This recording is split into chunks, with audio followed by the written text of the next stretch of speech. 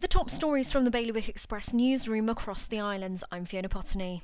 An investigation by Express has questioned whether Jersey's government is really putting children first in a facility for some of the island's most vulnerable youngsters.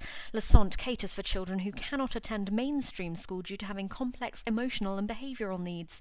The Children's Commissioner and guardians of children at the facility told Express its decaying surrounds, exclusion rates and permanent police presence were all of concern, and that the facility needs replacing with a therapeutic unit.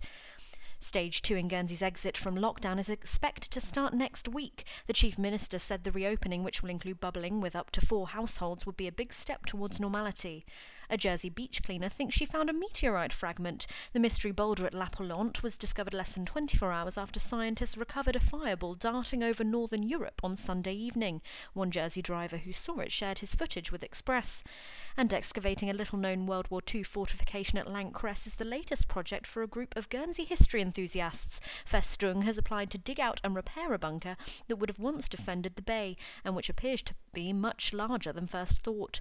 For more on all these stories, visit bailiwickexpress.com. Your weather now mainly sunny but hazy at times, with a top temperature of 14 degrees. That's the Bailiwick Radio News.